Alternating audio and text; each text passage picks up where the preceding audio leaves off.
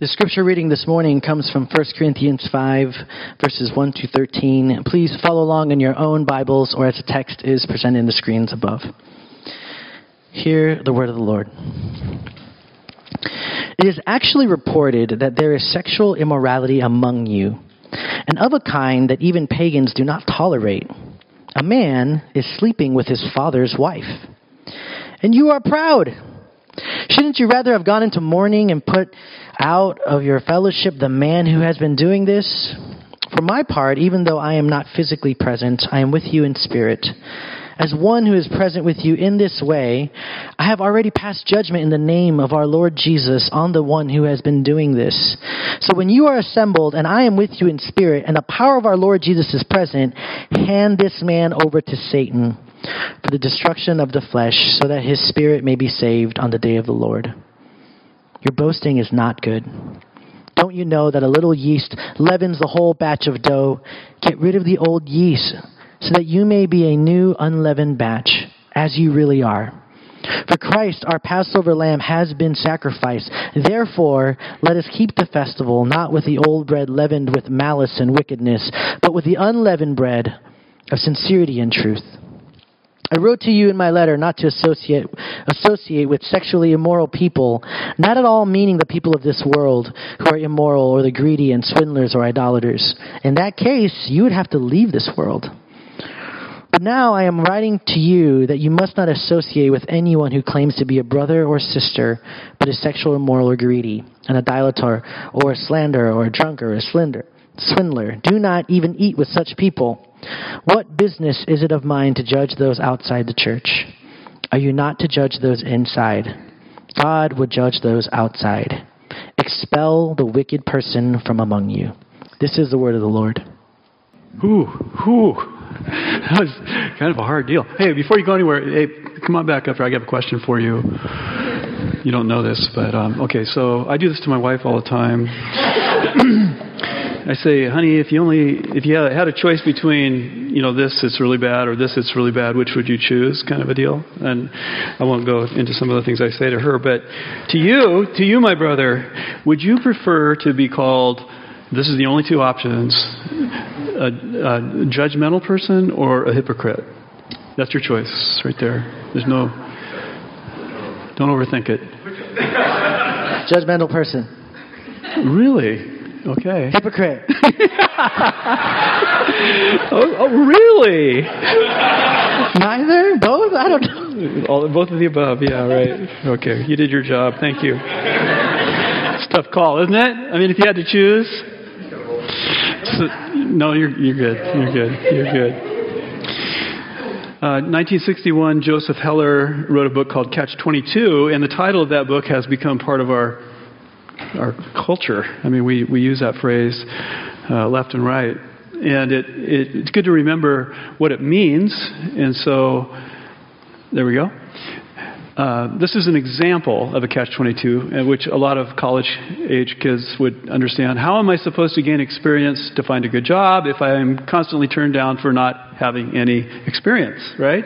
And that's, you're in a conundrum, you're in a paradox, you're caught in this logical loop that seemingly has no good way out of it. And we're going to look at the catch-22 that the Corinthians were facing and that we ourselves face. Because, let me give you a couple more definitions here. And I've already hinted at what it's going to be. But judgmentalism is the quality or state of being too willing to criticize the actions and the behavior of others and say that they are wrong, to tell somebody they're wrong. And Jesus would seem to back that up. Do not judge or you too will be judged. And Paul, in this letter, these first 4 chapters at least, we see that there's a real problem in Corinth with people thinking they're better than others. They're spiritually higher. They're looking down. They're following one leader over and against another because that would be from a higher place. And those people don't have what we have, kind of stuff. So there's a lot of judgmental attitudes that Paul is addressing. However, the hypocrite, this is the definition. Behavior that contradicts what one claims they believe, the appearance of virtue without being good. So looking good without being good. That's a real problem too, and Jesus addresses that. Do not be like the hypocrites, for they love to pray. They love to look like they're praying in order to be seen. Matthew 6, verse 5.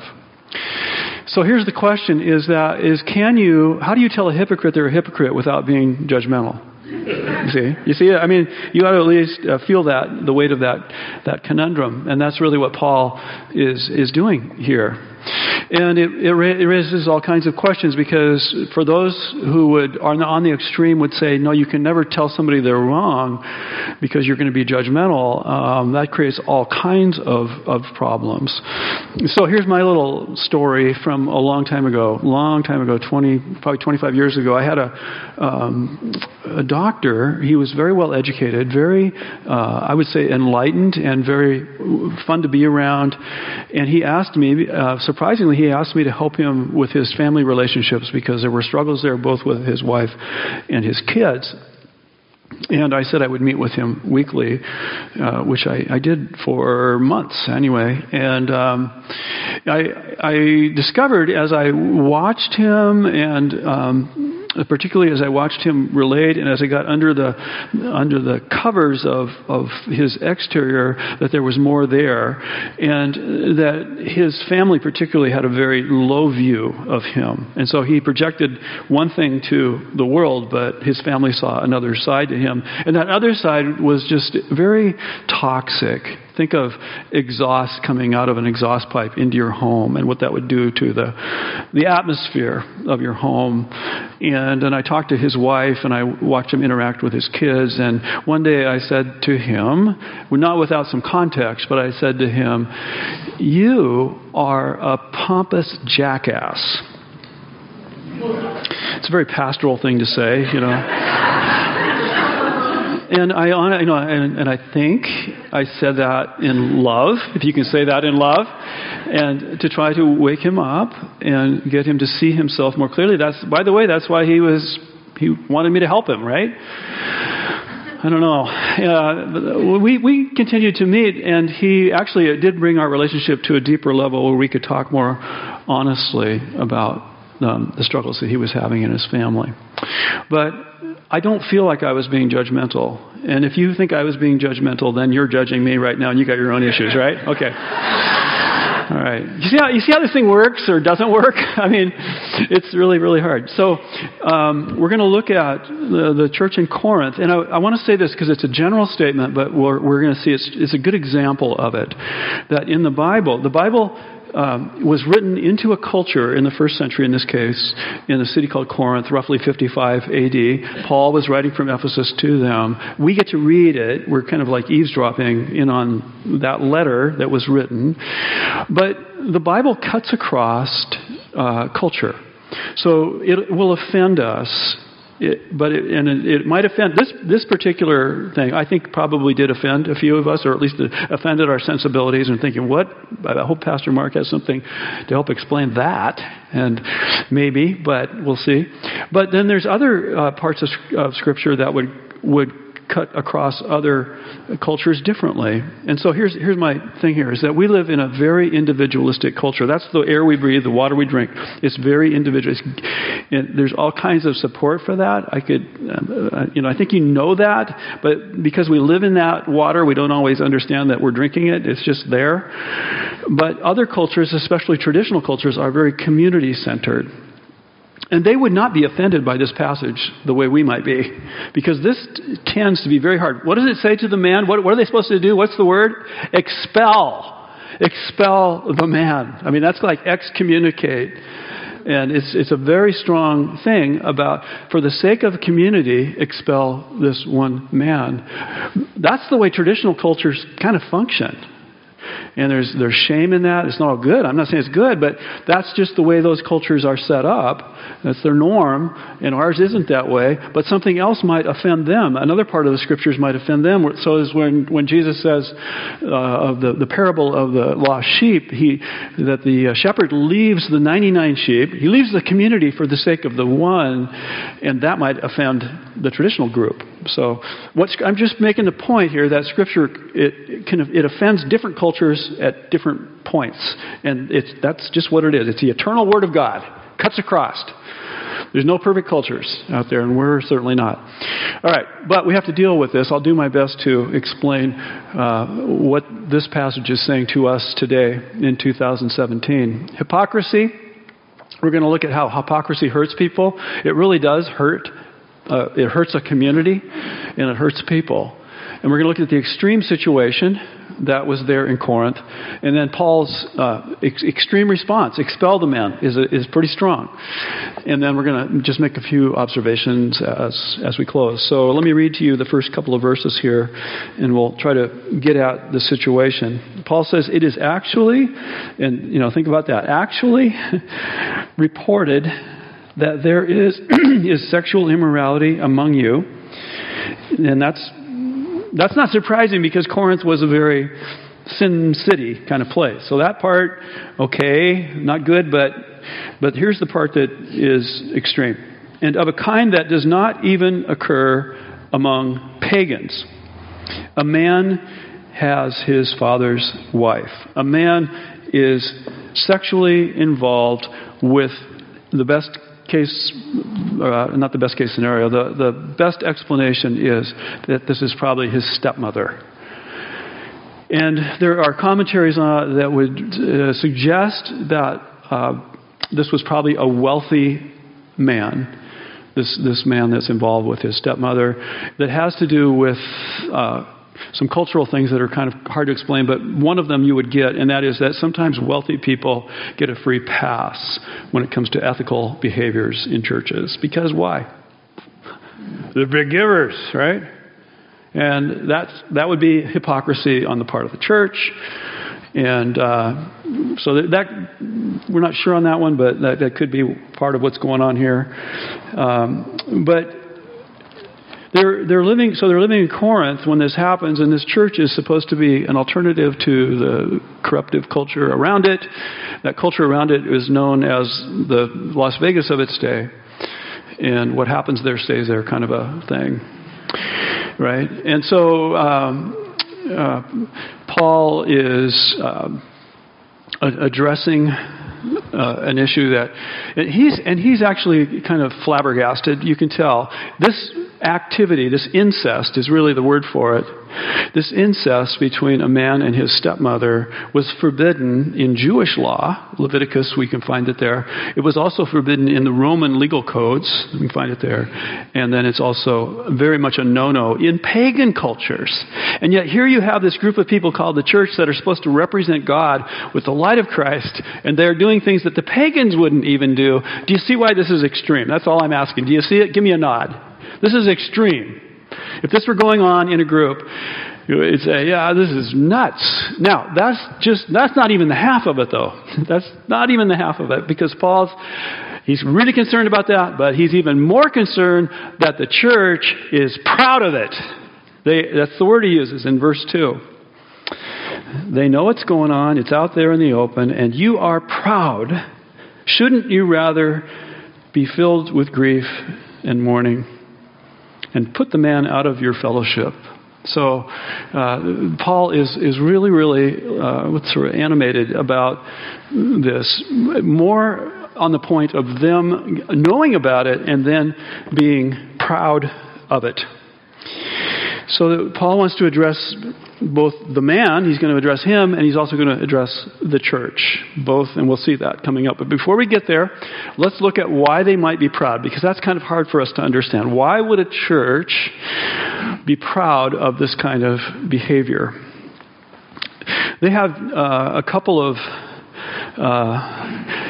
I'm going to give you two heresies, and I use the word heresies not in a judgmental tone, but these are considered heresies by the church throughout the ages. So they have been identified as these are not part of the Christian faith, what I'm going to tell. So the first one has to do with their understanding of the body, meaning the human, this thing right here that you see and that you have there with you, it's your body. And that what the view that we have, we've already run into this, is that some, at least in Corinth, view the body as just simply a throwaway thing that your spirit is living in that has no connection to your spiritual life. Now we get into chapter 6 and we're going to tell, Paul's going to say explicitly that your body body is a temple of the Holy Spirit. So Paul has a very high view of the body. But there were people who had a very low view of the body, and the line of thinking went something like this, is that the body doesn't really matter, therefore you can do whatever you want with your body, including sexual immorality. So there you go. There's the one heresy there. The low view of the body. And disconnected from your spirituality. Which Orthodox view would be that your body is included in your spirituality and you are to keep your body holy. Okay, so there's that. And then there's this idea of freedom, that they had a licentious view of freedom. In other words, they understood freedom as a license to do whatever you want. And in the extreme cases which we're seeing here, they're wanting to flaunt something that would be traditionally understood as wrong, even by pagan cultures understood as wrong, but because they have now freedom in Christ, they're sort of like they're proud of it. They're flaunting it and just saying, look how much freedom we have. So Paul will deal with this again later in the letter, and he uses this little phrase that everything is permitted, but not everything is wise and or profitable, and we'll come into that one later. But it's along those lines that they're doing things that they have freedom to do because, yeah, I guess, but they're using their freedom in a very poor way. They're flaunting it. So here, my example, and this is not anything like this, but when I first became a Christian, I started going to a church and I got interacting with the youth pastor, and not around kids, but around me at least, he would use the F word as a youth pastor. And I think he was trying to say, I'm free to use that language. It doesn't disqualify me in Christ. Well, I was a new Christian trying to clean up my mouth. And, I don't need to hear that. I mean, I was kind of thinking there might be something different on this side of the fence. It's the same stuff, where I came from. I mean, it was confusing to me at the time, but I think his motivation was to show me that there is freedom in Christ, and that's not the way to use your freedom. You're free to love. You're free to serve. You're freed up from the guilt and the weight of the law. But now it's a different kind of freedom. So these are the heresies they're getting into. Does that make sense? And that's why they're proud. They're puffed up. All right, so Paul now is going to address them in the extreme. And we already kind of let the cat out of the bag on that one, and he's going to basically say, get rid of the guy and all the rest. But we'll qualify that here in just a minute and see that it's not quite like that. So I want to look at Paul's options that he has he could have written or said something differently, done something differently. We can critique him a little bit maybe. The first option would be to actually say nothing. And there are those that today from our cultural milieu would argue for that to say something into the situation is to be judgmental. So here's how the line of thinking goes. And it usually is something like this, is that, hey, after all, we're all sinners. Therefore, don't judge somebody. We're all sinners. You can't judge anybody. Well, how does that work in parenting? Well, after all, your kid does something really, really goofy, and I can't really correct him because, after all, I am not a perfect person. See, it doesn't work in parenting. You would have totally uncorrected kids, never learning what's right or wrong. So there's some problems with that one. There are times to obviously to be careful, but to do nothing. You have to remember that hypocrisy, we'll get to this a little bit later, but it hurts people. So it's more than just the man who's being hurt. To do nothing here would not be good, would not be wise. Secondly, though, he could have written a separate letter to the leaders, maybe the pastor, and say, I understand this is going on. Can you deal with this discreetly? We don't need the whole church to know about it. Gently, sensitively. You understand what I'm saying? And that's how I would want to do it, right? I think that was probably the best way. But guess what? The cat's already out of the bag. The whole church, everybody knows this. They're celebrating it. They're proud of it. So Paul can't go there. That's not in his bag. The extreme situation requires an extreme response. Now, there's two little weird things that are going on behind the scenes here. One is that incest by nature is typically dead on arrival once it's exposed to light. If you think about, if you know people, and I'm guessing there are people in this room who have been victims or anyway, it's dark stuff. It works best in dark places, and then when it's exposed to light, there's shame everywhere. It's just an awful thing. But in this case, it's thriving and it's out in the open. It's really weird. Everybody knows about it. That's weird. And because everybody knows about it, the second thing that's weird is that Paul is writing this letter to the Corinthians, and when Paul writes a letter to the Corinthians, it's read to the whole church that's meeting on a Sunday morning. That man is probably there. This is weird, isn't it? If I'm reading the letter and it says, Les, you did something, and out of here. He's here, and now he's got to leave and expel the man, and that I don't know what to do with, but that factor is in there as well. So the whole church knows about this. The man is there, and Paul addresses the situation, and Paul, give him credit for being courageous. The reason he has to do it is because people are being hurt. Now, how does the hypocrisy hurt? This is where I'm going to just give you three possible areas where the hurt would be. One is if you have kids in your midst and they see this going on, they know their parents are talking, whispering. Things like this don't stay hidden. Everybody seems to know who's an adult. Kids are going to find out. What does that do to a kid? When this place, this thing you call church, is allowing something to happen. Maybe your kids, your friends at school are making fun of you because you're part of that group that allows that. And why would that kid want to grow up in Christian faith? People get hurt. There's collateral damage to sin, So kids get hurt, youth get hurt. That's just the starters. And then the world around them that is supposed to be looking on the church as an oasis, as a life raft, as a refuge from sin, they look there, and what do they see? They see sin in deeper, darker forms than they know exist. And ultimately, the gospel of Jesus Christ gets hurt, and the gospel gets boiled down to, you are saved from hell, and you can live like hell. What kind of gospel is that? That's where Paul really gets animated. He loves the gospel. He loves Jesus, and he can't just sit back and let this happen. So he runs the risk of being called judgmental. He first of all addresses the man. And I want you to see this, at least, we call it the nuclear option if you want, but he says, expel the man. And but he says in verse 5, he says, hand this man over to Satan, which sounds awful, but think of it as, what commentators will say is, hand him over to the sphere where Satan operates kind of in these kind of ways. He will fit better there than he does here.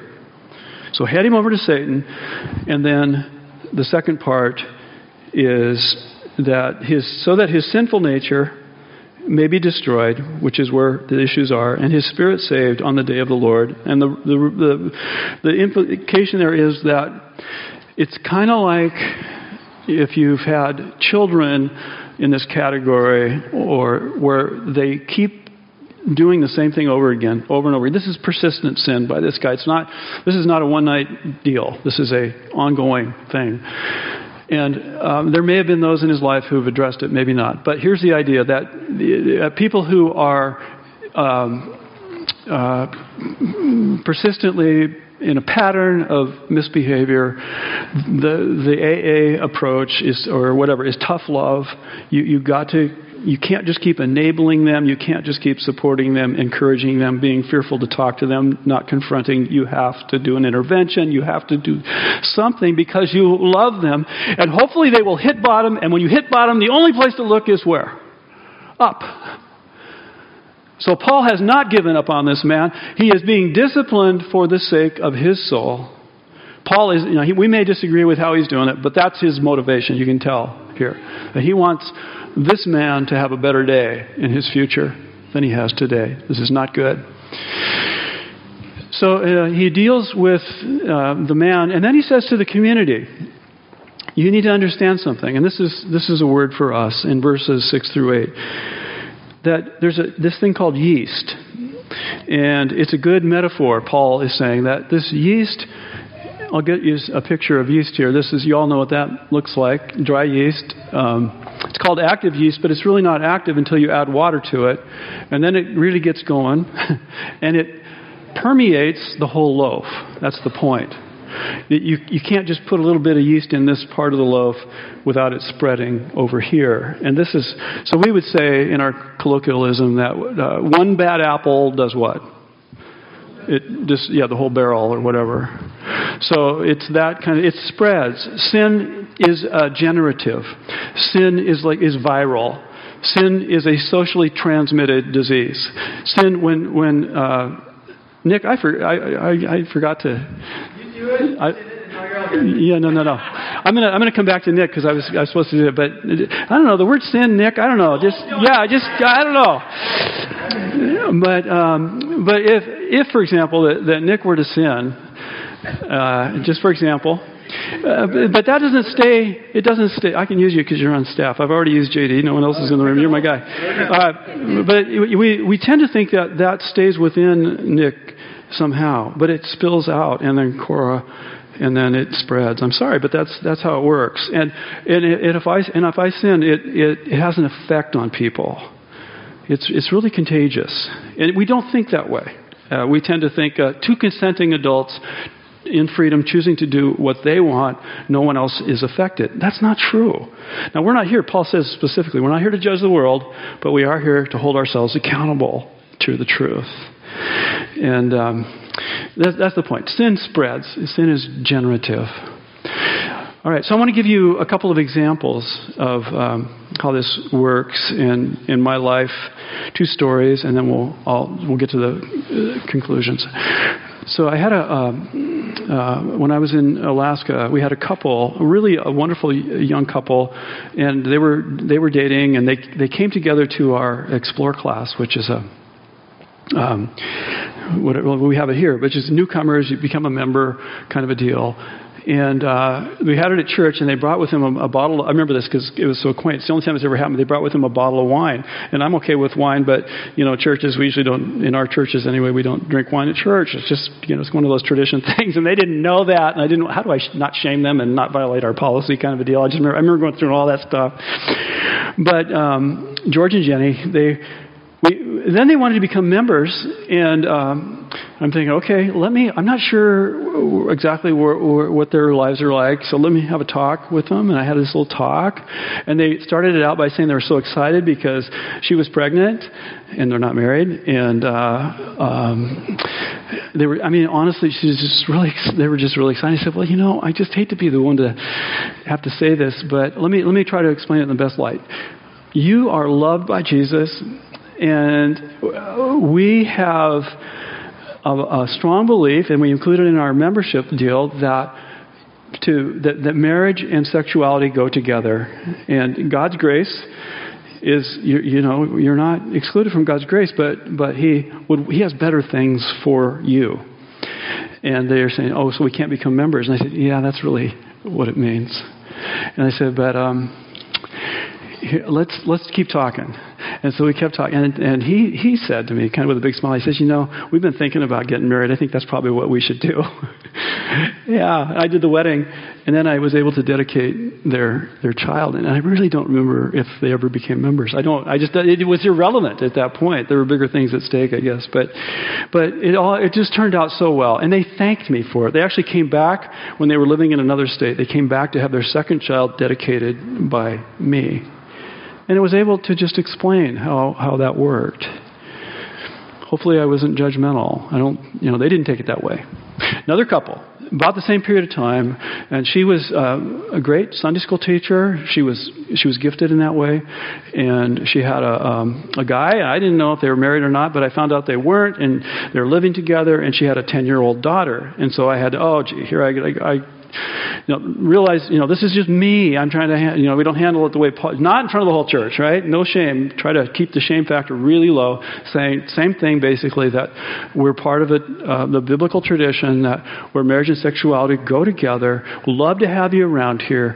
The problem is that as a teacher, you're modeling things. You're modeling things for your daughter right now that I don't know you'd want that for her when she gets older. And I explained all this kind of the same stuff. And the response I got was, you are so judgmental.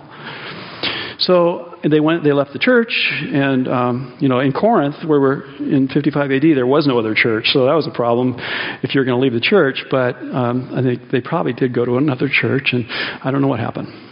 But you take a risk when you check your heart. I don't think I was judgmental. I was just trying to uphold this standard that's consistent with the faith, and they went elsewhere.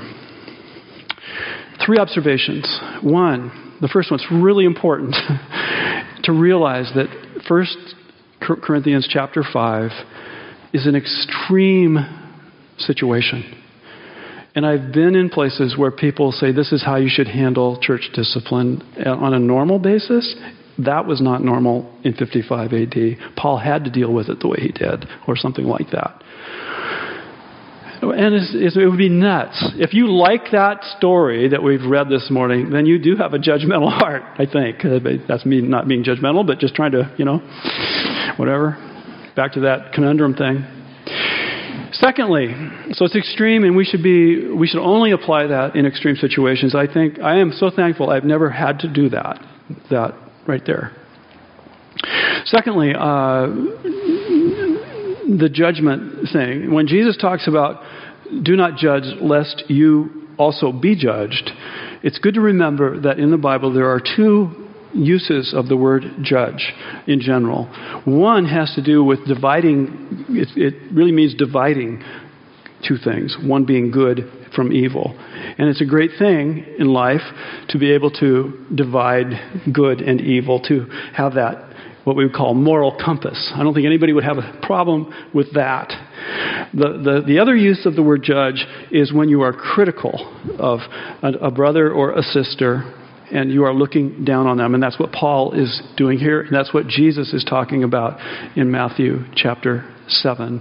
When I say Paul is doing here, I mean Paul has been doing with the Corinthians up to this part.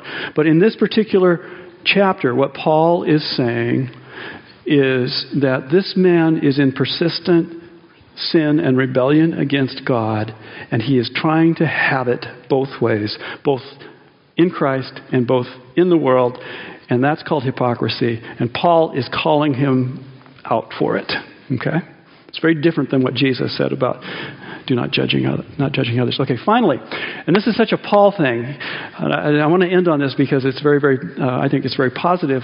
It's in verse 7 where Paul says, if I can find it here, he says, get rid of the old yeast, that is that old way of life, that old sin pattern in your life, that you may be a new batch without yeast. So what Paul is saying is that you are a new loaf of bread. You are a new creation.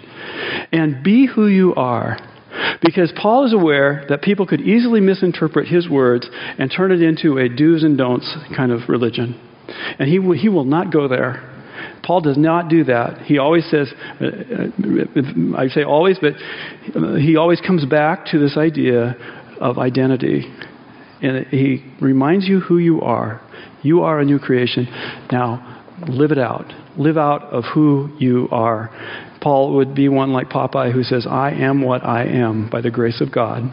I am what I am. And live out of who you are. Live out of your identity. And then he caps it off by going a little bit further and saying, for Christ is the Passover lamb who has been sacrificed for you. And he recenters his whole argument in the person of Jesus Christ. Paul has an instinct for the center, not for the edges, but for the center. And he does that in this difficult passage. Come clean. When Jesus became our sacrifice for us, we have the opportunity now to turn to him, and that yeast that is in our hearts and our whatever, bodies, minds, whatever, we can come to Jesus, to the living center, to the one who was hurt for us, and stop hurting ourselves. Stop hurting ourselves and stop hurting others.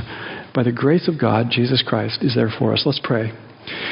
Lord, have mercy on us now, we pray. May your grace abound to us as we bring to light, as we allow your Holy Spirit to bring to light the things, Lord, that are not good in our hearts, in our minds, in our lives, the things that are imported from the past, the things that are from the realm of darkness. We pray, Jesus, that you would wash those away by your blood, by the living water that is you. Cleanse us, O Lord. Cleanse us today. Now, we pray. Renew us. Renew our hearts. Renew our minds. Renew our bodies in you. We pray in Christ's name. Amen.